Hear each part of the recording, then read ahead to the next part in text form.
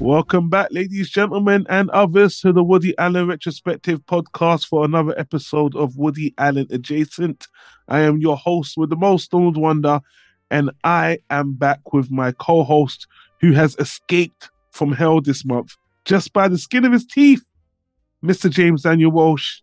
Welcome back. It is nice to be back among the living. And you sound good because you're using your microphone, your pro microphone. So well done. Congratulations. I'm going to give you a round of applause in post. Thank you. And, I don't even want to get into it. Guys, thanks for listening. Thanks for subscribing. And thank our current patrons for supporting the show. Consider supporting the show by joining us on the patreon.com/Woody Retro. We've got an active comment section that we've kind of integrated. Check us out there. But let's move on. I don't want to do any more preamble. We're running a bit late today. So last time we spoke about the movie You Hurt My Feelings with Julie Louis-Dreyfus and others. It was pretty good movie. But this time, this is James's pick. And once again, we're doing a movie that was released earlier this year. James, why don't you tell us what we're talking about? And if you don't mind, right after that, give us a quick synopsis of the movie. We are talking about the 2023 movie Fool's Paradise, with an all-star cast led up by director Charlie Day. The movie stars Charlie Day as a mental patient who cannot speak, who basically stumbles around, gets into one misadventure after the other, becomes a movie star, and gets involved in all sorts of shenanigans. I looked it up when I was looking up movies that were reminiscent of Woody Allen, and this one came up, and I thought, oh, okay, a 2023 movie that we can talk about. So that's where I had not seen it before, but that was what led me to have it as my pick. Yeah, I'm going to go first, James, if you don't mind, good sir. Go ahead. I never knew anything about this movie. I did not hear about this movie. The last time we spoke about Charlie Day was when we spoke about that, I wouldn't say abysmal, but really bad movie by Louis C.K., I Love You, Daddy. I would say abysmal. Okay, let's go with abysmal. Now, when I watched the trailer for this movie, I was so excited. I was like, James hit it right on the head. Written and directed by Charlie Day. I've never loved Charlie Day. And that performance he gave in, again, it was a script more than anything else. But he's always played obnoxious, irritating characters I've never really liked. Even that movie he did with Ice Cube, what was it, Fist Fight or whatever it was called? I mean, he does a certain kind of movie. I was excited to see this movie. Everything you that put forward to me about this movie looked like a Woody Allen movie to the T. The first thing I want to say is I was immensely disappointed by this movie, but when I started looking behind the scenes of this movie, I had no idea that this movie was panned so harshly down. And like I was kind of like, I was so disappointed that I don't think this movie fulfilled what it tried to do. I'll get into that. But then I did some research, and this turned into a bit of a sad disaster, which I got clips. I'll bring it all out and show you everything. But yeah, I was disappointed with this movie. Mm-hmm. I was too. I thought this movie was fine until it wasn't. It started off promising enough, and it was too long. It ended up taking one too many twists and turns in it for me. Could have easily been 15 to 20 minutes shorter, and it would have then been at least an okay movie. As it stands, by the end of it, I just wanted it to be done, and it felt like a slog. It's really unfortunate. But I do want to, before I start getting into why I didn't enjoy the movie like yourself, I do want to say there's a couple of things I did enjoy. I think the movie was shot well enough. I think it looked nice. Mm-hmm. I think the performances are good, but the script is not. Yeah. And so it's hard for me to, this movie, so much about it had the ingredients for something really great, you know? And I didn't like. I was as I always do when I finish watching these movies. I try to see what everyone else is saying. I was actually. I didn't think the movie would be so far panned as it is, and then when I started watching interviews and reviews, I'm like, okay, this is an actual big disaster Mm-hmm. that we will get into happily. But I just want to say that this is one of those situations where if you look at what happened during the making of the movie, it might influence the movie itself. And so I kind of want to just focus on the movie that it is and not the movie it was meant to be. Everything about the script is just not good. It rushes through everything so fast. And I know what it's trying to do. I know it's trying to be like a satirical take on Hollywood that ultimately, actually, I don't think it was a good satire, even at that. If anyone is thinking about seeing this movie, I would actually recommend listening to Charlie Day talk about the making of this movie and what he wanted to do first. Because I think when I finished the movie, I came down on him pretty hard. I felt like he was a bit of a quack, and I just thought this movie was toothless. I'm like, what was the point? But it honestly, everything that surrounds the movie and how it turned out this way, it's just sad. Well, the script is not great. It's a pretty standard takedown of Hollywood. It's all the same tropes that you've seen 100 times in other things. I would disagree about the performances. I thought they were like 50-50. I thought Adrian Brody was really funny. Yeah. He, in fact, got the one actual big laugh out of me when he was talking about how he likes to watch movies with his fingers in his ears and his eyes closed. um, John Malkovich got a laugh out of me. Ray Liotta, Common. But Charlie Day himself, he kind of plays two roles because in the movie, like I said, he's a mental patient. He doesn't talk. He gets kicked out of the mental hospital because he doesn't have any insurance, and he's a dead ringer for a Hollywood star. And they end up using him to finish a movie because the star of the movie dies. In his performance as the star, he is obnoxious. He's not funny. He just yells. In his performance as the main character, who ends up being called Latte Pronto by mistake, he's going for a silent movie thing. He's going for like a Chaplin thing, and he is not Chaplin. The main look on his face that to convey his emotions is confusion. Yeah, bewilderment, exactly. Yeah. And I instantly saw the Woody Allen connection, because this is basically Zelig meets Hollywood Ending. Yeah. And both of those movies are better, and I don't even really like Hollywood Ending all that much. One of his weakest, but I can definitely see the parallel you're bringing there. But I thought Ken Jeong was irritating. Unbearable. I thought Jason Sudeikis, who I normally like, wasn't funny. Mm-hmm.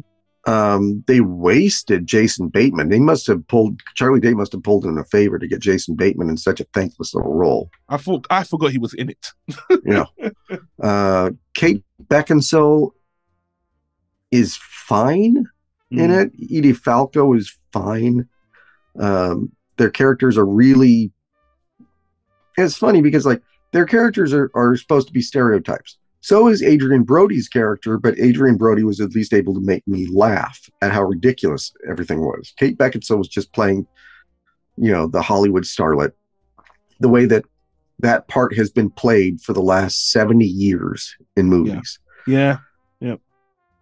Like I said, it just all goes on too long. And it's also, the movie is obnoxiously loud, and it never gives you a chance to breathe, but in a bad way.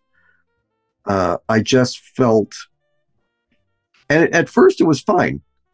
I figured at some point the movie would slow down, and it never does.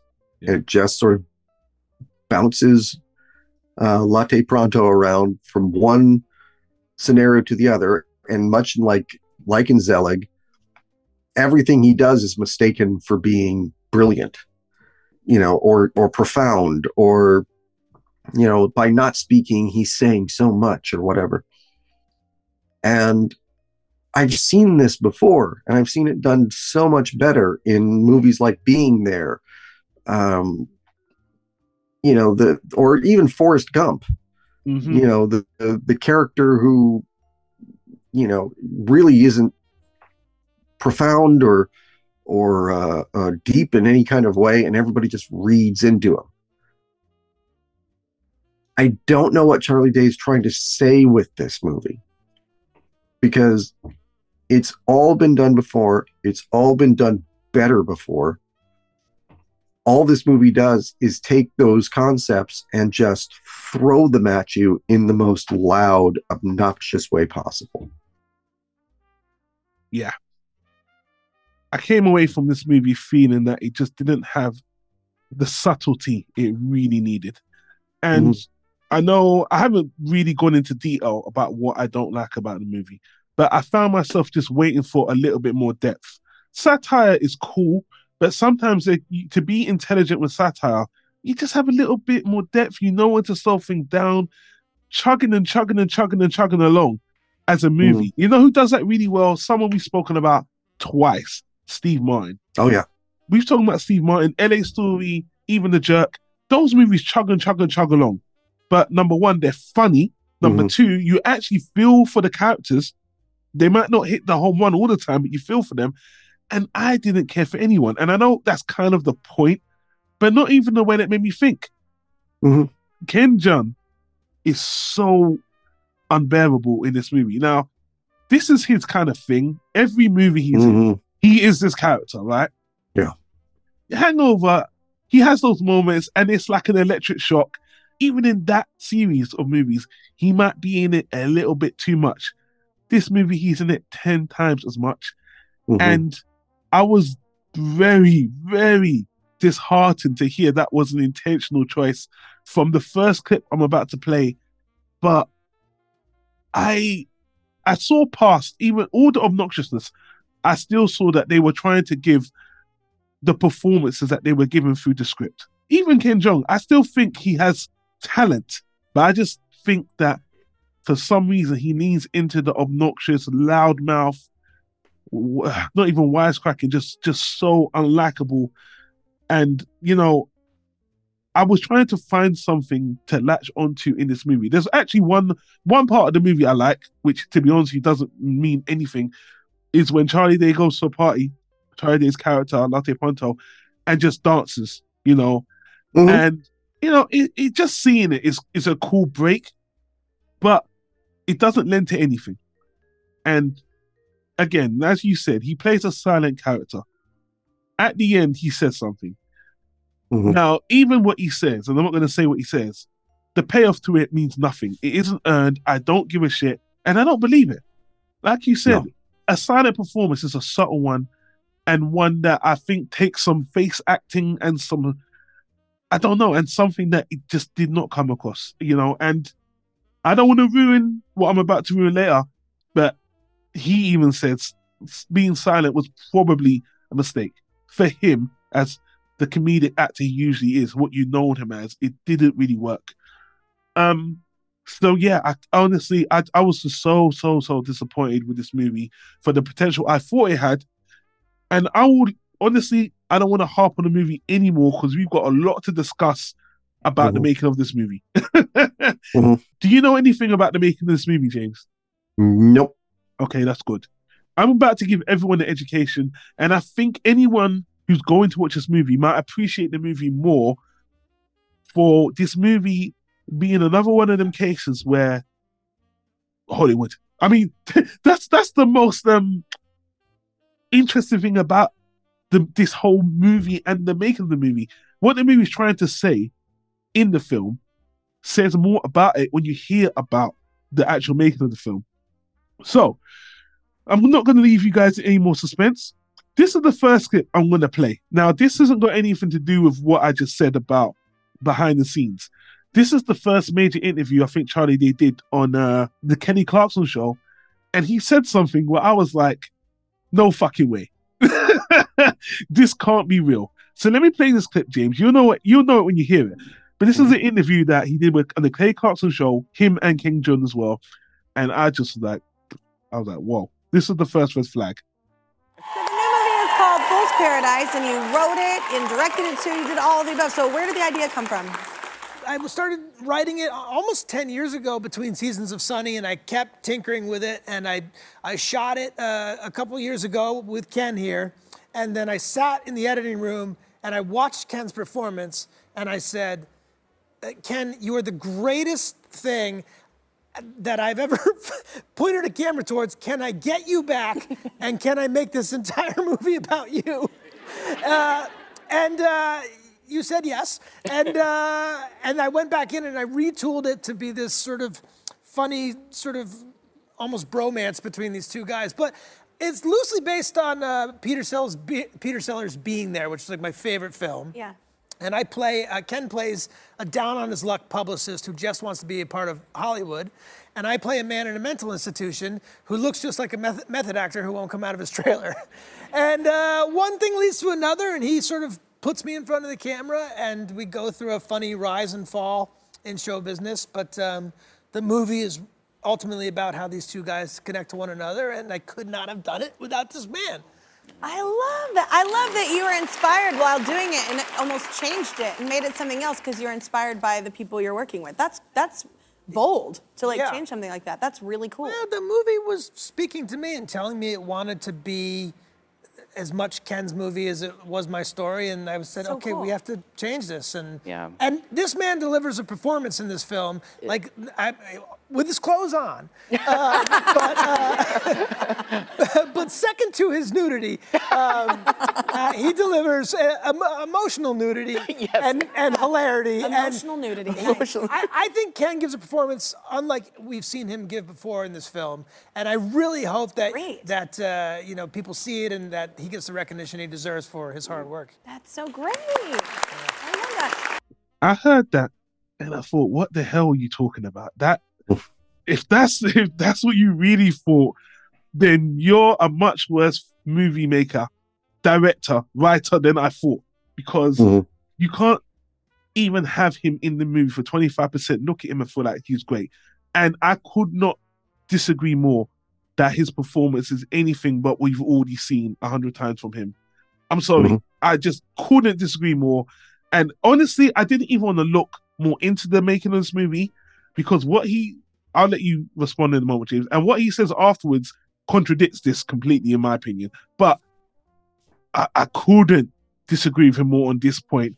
What did you think of what he just said there, James? Oh, this is the exact same performance that Ken Jeong gives in every movie, with one exception.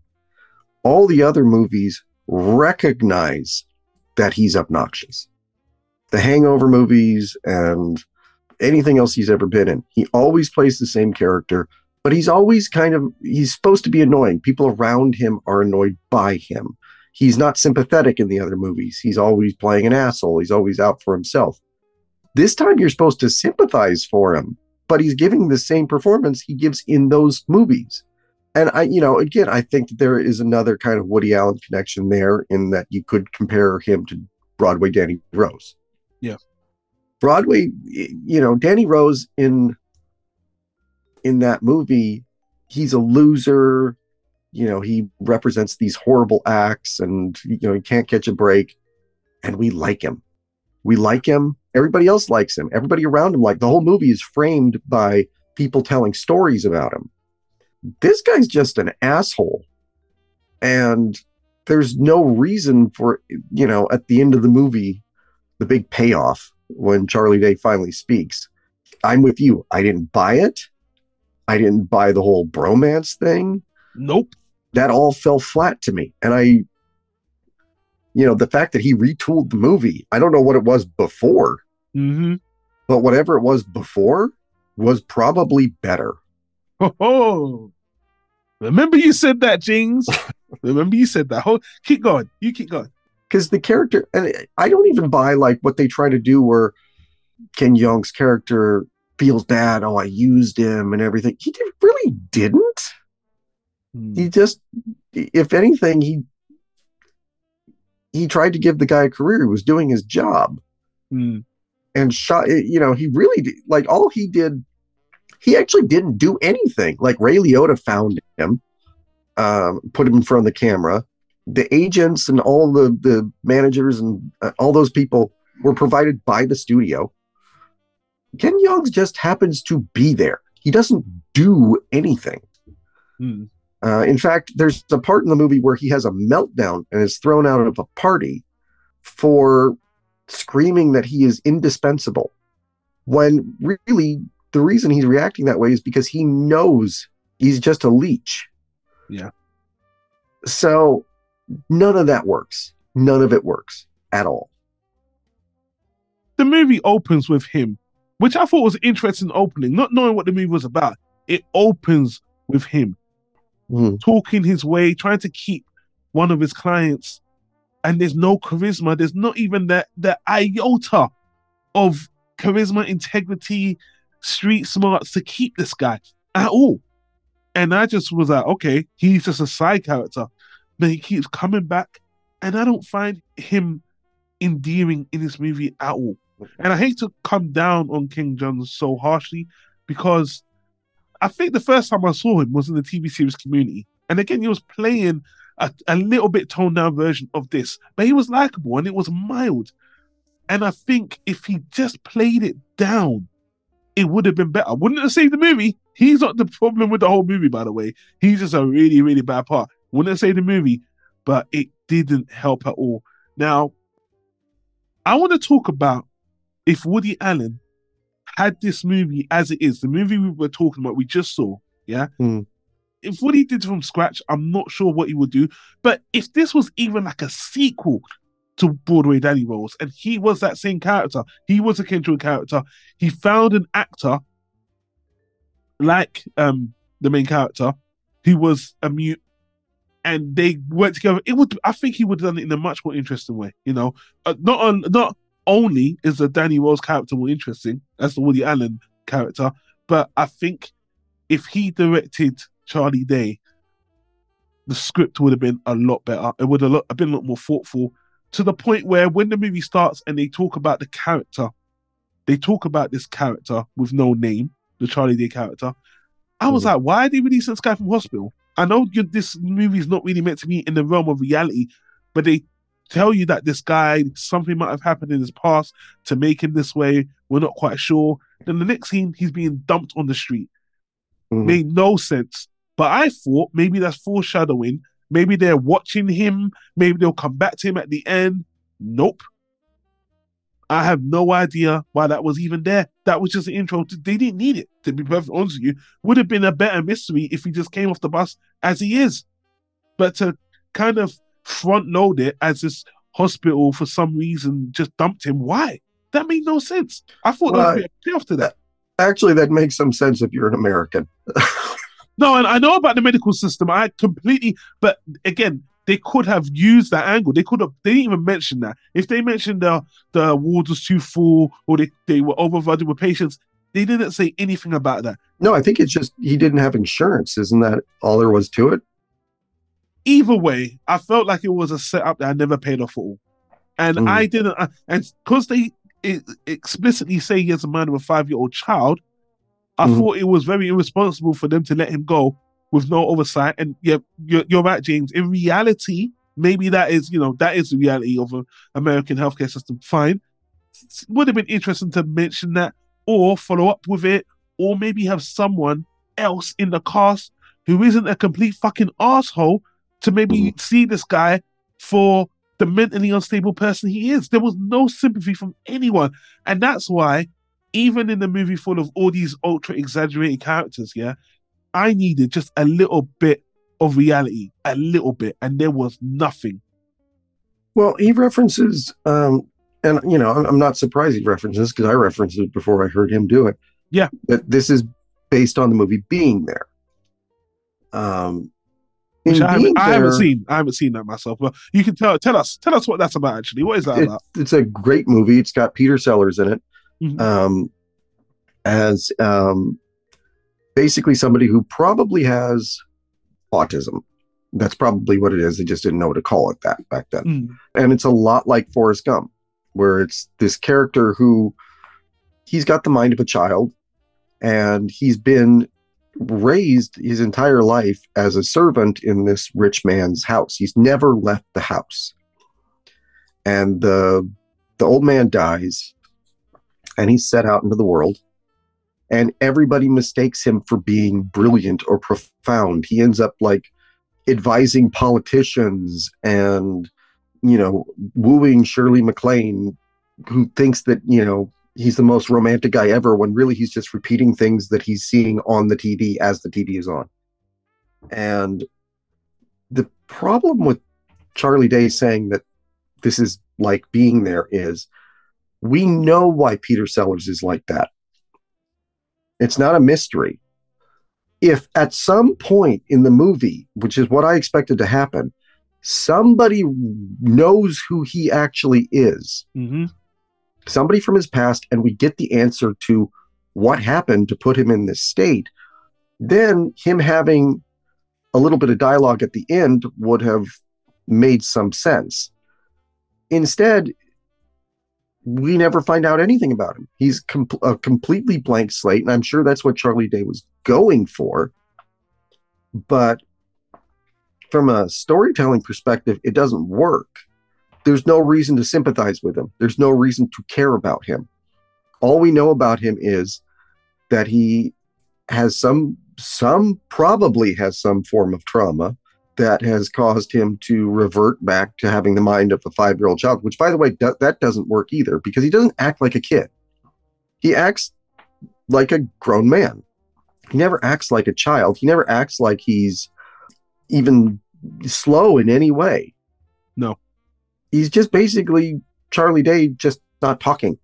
And to compare it to Being There, where Peter Sellers gives an absolutely brilliant performance, or even to compare it to Forrest Gump, which is a much more simplified version of that concept, but Tom Hanks gives a good performance, and we know why Tom Hanks is that way in that movie. This just doesn't make sense. They have some sort of half-baked mystery that never gets any payoff to it. No. And I think it would be, not including that was some kind of choice, which is very risky. It takes out an emotional core for me, which I wanted. That wasn't there. Fine. Some of the directors, like Woody Allen, probably could have done that without, made this succeed without the backstory. But it was a tall ask. And at some point, and let me start now. And actually, let me say this. So there's a podcast that Charlie Day did. It's called Let's Shoot with Pete Chaton. He goes into, it's like an hour and a half podcast, and they really talk about what this film was meant to be. And Charlie Day just admits a lot about how this movie was actually meant to be. But before we get into that, I want you to take this movie into Woody Allen's hands. This movie that was released, Fool's Paradise. And I'm going to ask you this question again later. But for now, with this movie here, and you made a lot of those comparisons to the other Woody Allen films, Woody and Danny Wells and such. But what do you think Woody would have done? Woody definitely would have chosen somebody other than Ken Jeong to play the publicist. It depends on what era we're talking about. I think younger Woody would have played the Charlie Day character, and he would have actually was kind of always surprised Woody never did do a silent movie. But, I'm sure he would have played the Charlie Day character. I think a similar takedown of Hollywood, because like I said, none of the ideas in Fool's Paradise are particularly new. I mean, if you look at Hollywood satires from like the 1940s, you'd have the same characters. You'd have the Kate Beckinsale character, the shallow movie star. You'd have the Adrian Brody character as the sort of full of himself, self-important actor. Jason Sudeikis would be the same kind of asshole director. All of this is None of this stuff in the movie is new. What Woody would have done with it, though, is he would have, I think, found something deeper. Yeah. The Hollywood stuff would have been the gloss on top, but there would have been something underneath. There would have been a love story for sure. The Latte Pronto character would have absolutely had a genuine love interest who would have been probably like a PA on the movie or an extra. Or an extra or something like that. It would have been probably much more, the actual satire would have been much more focused and sharp. This is all very generic, and the movie does get a little flashy at points. Like I think about like the Edie Falco scenes where she's the agent or the... Yeah, she's one of the agents. Yeah. And, she there's a scene where it's like, I've seen it in 100 different movies where it's like, I'm your agent, I take 10%. This is your manager, he takes 10%. This is your so on and so on and so on. That's almost filmed like, I felt I was watching like a Tim Burton movie for a second. Because she's wearing like the garish makeup and the camera's popping around all of a sudden in a way it doesn't in the rest of the movie. Yeah. Woody would have done it a lot more dry.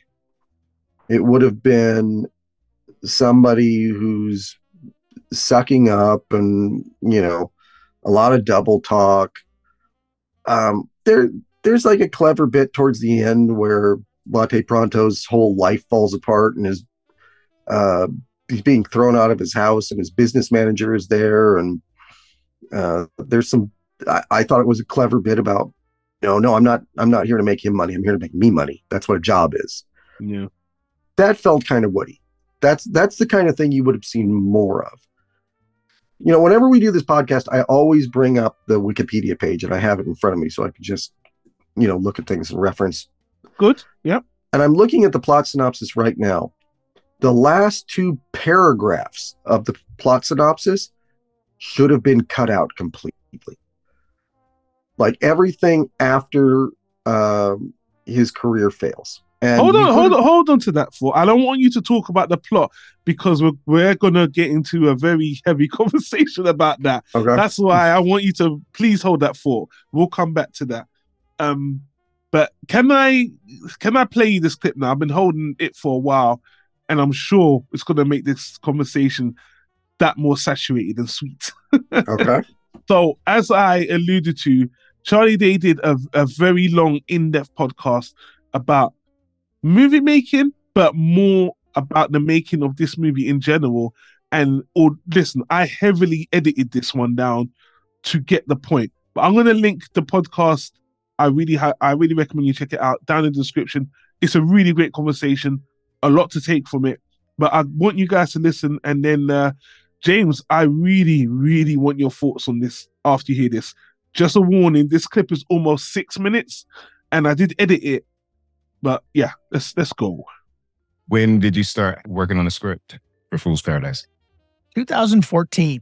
In 2014, I was just riffing on an idea, very obviously being like, oh, could I just do a funny movie like Hal Ashby's being there? Just feeling like, okay, no one's making those movies. No one's going to give me a chance to be in one of those. Could I just make my own? And instead of setting it in Washington and in politics, can I do the Mr. Magoo storyline in Hollywood? It seemed to apply. It seemed to be like, well, this is talk about a place where you just build people up. And I'd written a version of it originally called El Tonto, a very different movie than the one that I released. And then just sort of sat on it, showed it to a few friends here and there, but sort of like, I don't know, this is such a big swing and so different from what I do. Do we think it could work? And it wasn't until 2017 that I was thinking, just shoot something, like forget it. Like, let me just try and make it. Like, who cares? Yeah. And we took a shot at, we filmed it, the first version in 2018. And the movie that I was going for initially was called El Tonto. And it was called El Tonto because the movie was told by a man whose Spanish was his first language. He was an unreliable narrator. He was from a family in East LA, Mexican-American family. he made his living as a day laborer. He sold oranges on the side of the road. And one of the whole reasons I even thought of the idea was I was stuck behind a car, a very fancy car with a man trying to sell oranges on the side of the road. And the guy was on his phone, and I was like, he seemed just like a producer or something. And I thought, oh, that is such an interesting dynamic. Like Hollywood is so non-inclusive to the Latinx community, I think primarily, especially for a community that has been here the longest. That seemed really interesting to me as a way in. So in my initial version of this movie, this character, this narrator is telling this story, and everything that you see my character go through in the movie is sort of his unreliable fantasy of what's happening to me, which is why I sort of went heightened with the costumes and the things. Basically what happens is he says, look, some guy stepped off a bus one day, I don't know. There's no hospital scene. There's no explaining who I am. He says, all I know, he seemed like an idiot. You know, he seemed, I couldn't figure this dude out. And he says, but the worst thing that happened to me was my daughter brought him home. And then I have a scene where his daughter meets me in a park and she asks if I'm homeless. And then I make her laugh, and she's like, she brings me home for dinner. And they say they're going to just put me up for the night, and they let me sleep out back. And they take me in, and he takes me to get work, and I become like a part of the family. And the daughter starts to fall for me. And then we're selling oranges on the side of the road one day, and Ray Liotta comes up and he realizes I look just like this method actor who won't come out of his trailer. So then, to make matters worse, they go into Hollywood. They take me into Hollywood, and they're making a movie called Squanto. And it's all, the main guy is like a Johnny Depp type guy, and he won't come out of his trailer, and he's playing a Native American. So they're making an incredibly like racist movie. So, and then what happens is he starts to see from the outside, he's like, I don't know how this white guy just keeps failing up. And everyone who is around me, who's like diverse, like Ken Jeong, he dies actually in my original version. You know, Common, like everyone, it like gets chewed up and spit out, and the white people keep failing upwards. Eventually, I find my way back to the family, and the daughter has married and moved on, and I get back on the bus, and he's like, you know, I don't know anything about this guy, but he's just like another fool in a city full of them. It's a very different movie than the one that I released. And that was when I had reached out to Guillermo, and he didn't like the storyline with the family. And I had the other problem of, rightly or wrongly, when George Floyd died and the industry sort of woke up to how racist they've been, I think there was a consensus from an executive that we shouldn't buy a movie from a white man talking about how racist Hollywood is. Now, whether that was fair or unfair, I felt it too on my own, where I sort of felt like, well, man, I wish I had co-written this with a Mexican-American writer to get more in depth to that character's storyline and have a more honest sort of portrayal of his family, to have the satire hit harder. So I was faced with a really tough decision. You know, I tried to sell the movie, and I had a lot of like groups of all white executives telling me things like, well, all your executives in your movie are white. And I'm like, well, yeah. You know? They wanted to have they wanted to have a different presentation, so the conversation or the point would be different, right? I think there was just a lot of collective business fear that no one wanted to be on the wrong side of history, right? But that's an excuse. I don't think that I had a version of the script that was perfect anyway. That took me a long time to edit because he said a lot of stuff. I'm going to give you some highlights, but again, I highly, highly recommend anyone any interest in this movie, check out the making of, because it's almost a cautionary tale of kind of what he was trying to say in the movie itself, because he said he couldn't sell the movie, the original concept, he couldn't get anyone to buy it, and the actors that turn up in the movie all liked him and liked the base concept, right? That's why they joined the movie. And after he got those actors on, then the movie got bought. But he retooled the movie. Like in the first interview I played, where he mentioned that, oh, Kim Jong was so good. That sounds a bit like bullshit to me. It sounds like he retooled this movie because he had no choice. Now, in that interview, I'm sure he doesn't go into everything, and I've got one more clip. This movie, Fool's Paradise, as it was released, isn't the movie he wanted to release.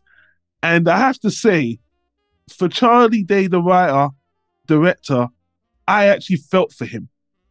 And it made me look at him in a better light, because again, I wanted to separate the movie from the man, because sometimes if you don't know this stuff, you watch the movie, you come out, oh, this guy shit, this guy can't, da, da, da, da. But his original script had some more bite to it. Do I think Woody Allen would do that movie? No, probably not. No. But No. James, hearing all that, I would like to hear your thoughts now. Well, the movie he wanted to make sounds more interesting. As to whether or not it was his story to tell, I always have mixed feelings about that. There are some great movies about race and racism in America that were made by white people. And granted, they were made by white people because only white people could make them at the time. Steven Spielberg's on a few. Steven Spielberg's done more than one, yes. Yeah. But yeah, the executives being nervous about it, I could see that it would, at the time probably would have been a topic that, not that they would have been ignored, because we've got plenty of movies about racism since George Floyd, but no comedies about it. And maybe they thought it just wasn't a time for people to laugh about it, which, I think Mel Brooks would disagree with.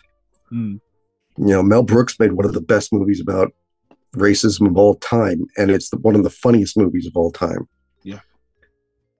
So yeah, it does sound closer to being there than what he ultimately got. I still think the idea of the character being mute doesn't matter. It doesn't make any sense. It actually makes less sense in the original version, it sounds like. I'm not sure he was mute in the original version as well, actually. I don't think he was mute. If he was just playing it, again, more like Peter Sellers and Being There, where he was just sort of a simple guy, that's one thing. If the character was mute in the original version, I don't think that makes any sense at all. But who knows if that was what he intended or not. But it sounds like a more interesting movie that I would have liked more, but not loved. Sure. We never know. And before I say any more, I just took one more. This is a much shorter clip, it's like only 2 minutes, where he asked him a poignant question. If he could make this movie again, what would he do differently? And it kind of encapsulates a couple of other things I said, but I'll play this last clip and then I'll kind of wrap my thoughts up on this. If you could do it again, like you probably, well, let me ask you, if you could do it again, what would you do? That's a great question. Two huge things, because I think no matter what you do with the camera, the script has to be so airtight, and the script is everything. So what I would do to do it over again is I would take that a very original 2014 draft, and I would bounce it off so many of my writer friends. I would annoy everybody. That was one thing. I didn't want to annoy everyone. Like by the time I went to Guillermo, it was like hat in hand, like man on his feet, being like, I'm fucked here, man. Like, how do we get out of this? I think I would early on just be like, okay, everybody tell me your thoughts on this. And then if I was getting a lot of dead ends and a lot of like people being like, yeah, you're going to have an issue, the XYZ is really not going to work. And if I didn't see a way through it on my own, I would have just brought on another writer and be like, get your goddamn ego out of it and just co-write this, So I would do that. That's from a writing standpoint. From a directing standpoint, I would not make the movie just because I could. I would make the movie with the right team that made the movie or not make it at all, which is to say I would have like the right sort of producing, distributing team involved. This is not a slight on anyone who I made the movie with because they're all great producers, and it's just, were they the right producers for this particular film? Hard to say.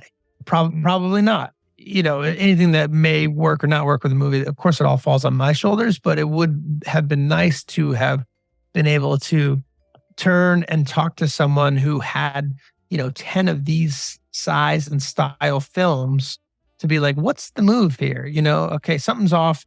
What's the fix? To go it alone is really challenging. I think it really helped me when I brought on Leslie Jones and even John Bryan to be like, okay, you guys have made these style movies before.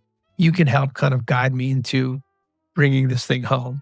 But a lot of the DNA was already there. So I would just do that from the very beginning. So it's pretty much just saying, I'd make the movie the right way with the right people, or just go make a different movie.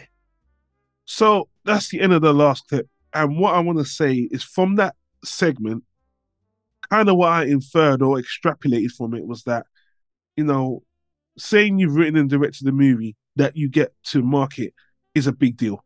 When you proposed this movie to me and I saw he written and directed it, I already thought of him, 10 classes higher. That, wow, he's a writer and director and he got it funded and he's got all these stars.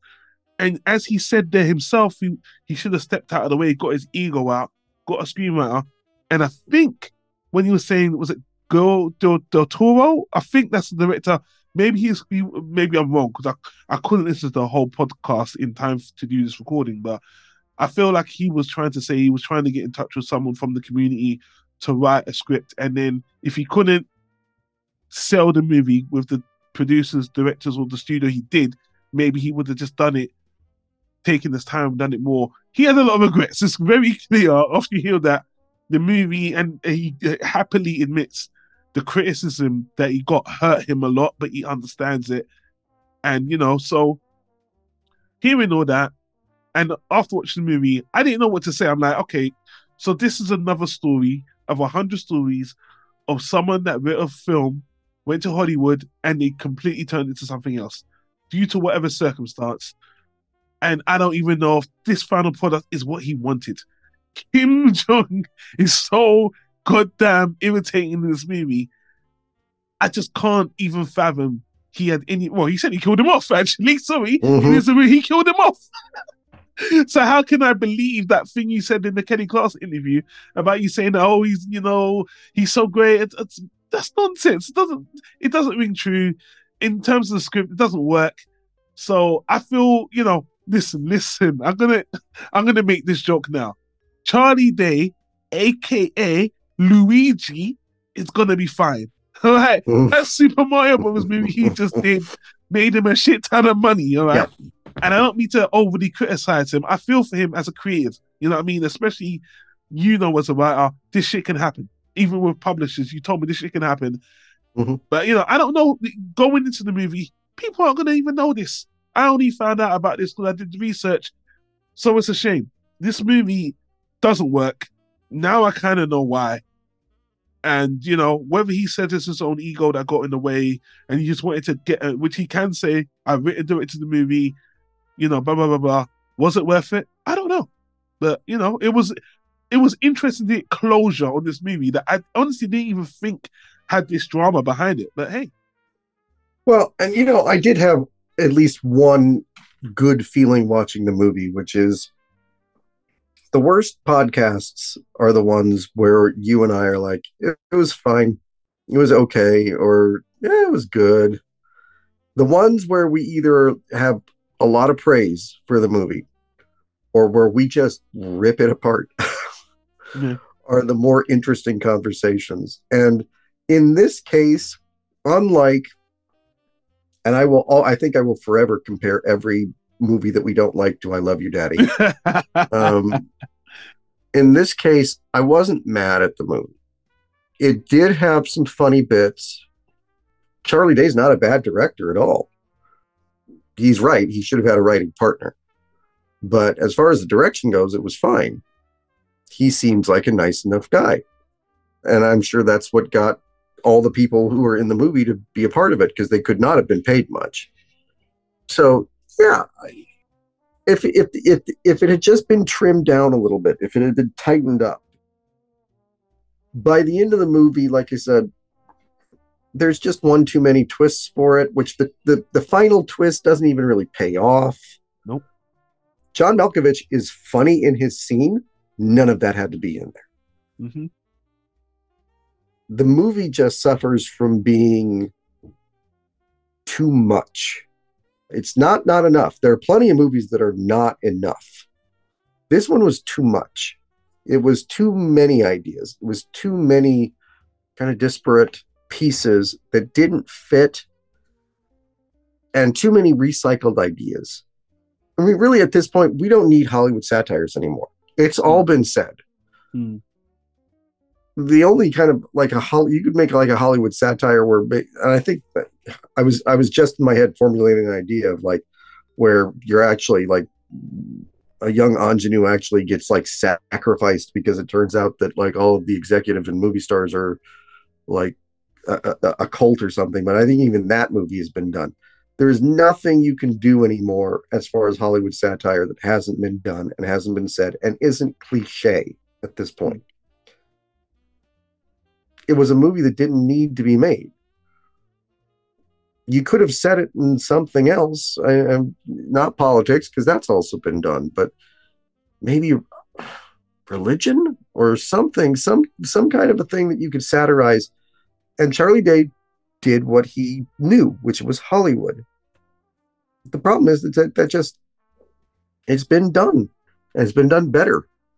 And his inspirations are good, but you know, like I said, I'm not shocked at all to know that this was heavily influenced by Being There, because I'm watching it the whole time going, this is just Being There, but bad. Mm. And yeah, I hope he continues to direct. I hope he gets to make another movie. I think he's got talent, but this one was a swing and a miss. He's gonna be fine. He's Luigi now. Yeah, Luigi. yeah, exactly. They're gonna make 500 of those Mario movies. He's gonna be fine. I will say, I only disagree with one point of what you just said, which again, don't class me as an optimist when I say this. I've just been pleasantly surprised. When people make bad movies or bad books in an overdone genre or an overdone topic, you know, most knee-jerk reactions, or I'm not saying you have a knee-jerk reaction, by the way. I'm saying most reactions are, this is overdone, we've seen it all before, but there's always someone who's talented enough to, even if it's not new, because nothing's new under the sun, as the saying goes, but someone can always make something interesting. Always. You always be surprised, whether it's going to be in 10 years, 5 years, or just someone with some new angle that just, someone always does it. That's the wonderful thing about life, you know? Charlie Day, I think he has talent. I really do. And I like the original idea he had, you know? I wish I could have seen that so we could have watched it, critiqued it, and judged it. But now that's gone. He took so long to make this one movie. Unfortunately, a tragedy made it go in a completely different direction. But at the end of the day, he can say he wrote and directed this movie with all these stars. And on face value, for those who won't even watch the movie, they might always look at it and say, that movie looks great. I wonder how good it is. Without looking at the Rotten Tomatoes, IMDb, just the poster, you might think, wow, Charlie Day is going places. Well, I mean, that is an all-star cast. It is. Which, by the way, two of them, wasn't Eddie Falco and John Malkovich in I Love You Daddy anyway? They were in I Love You Daddy. Yeah, I think so.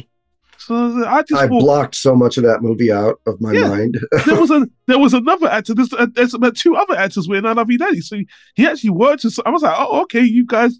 I don't know. Anyway, that's just something I observed. Anyway, listen, I don't want to shit on the movie anymore. I didn't feel like I was shitting. It was interesting. It was very, very, very interesting. But on a just another note, I love Red Letter Media. The reviewers love them a lot. They did a review for this, and it was one of the most amusing reviews I ever saw. Because they're very critical, but very, very pensive. I really like their takes on it. And when they were talking about the review, about reviewing movies for Paradise, they brought up Woody Allen as well. And they kind of gushed over Sleeper, where Woody was the role, but he was like, that was an amazing silent performance. And I was like, you see, I like the recognition there. That actually put a smile on my face. I saw that review, It I think is the only review I saw of this movie. Anyway, I think that's it. I've said all I want to say about this movie. Don't really recommend it. James, let's wrap this up.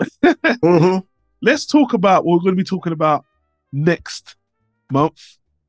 Thank you for all the birthday wishes. By the time you hear this recording, I would already be on my trip. Hopefully I'm back and it's editing this up.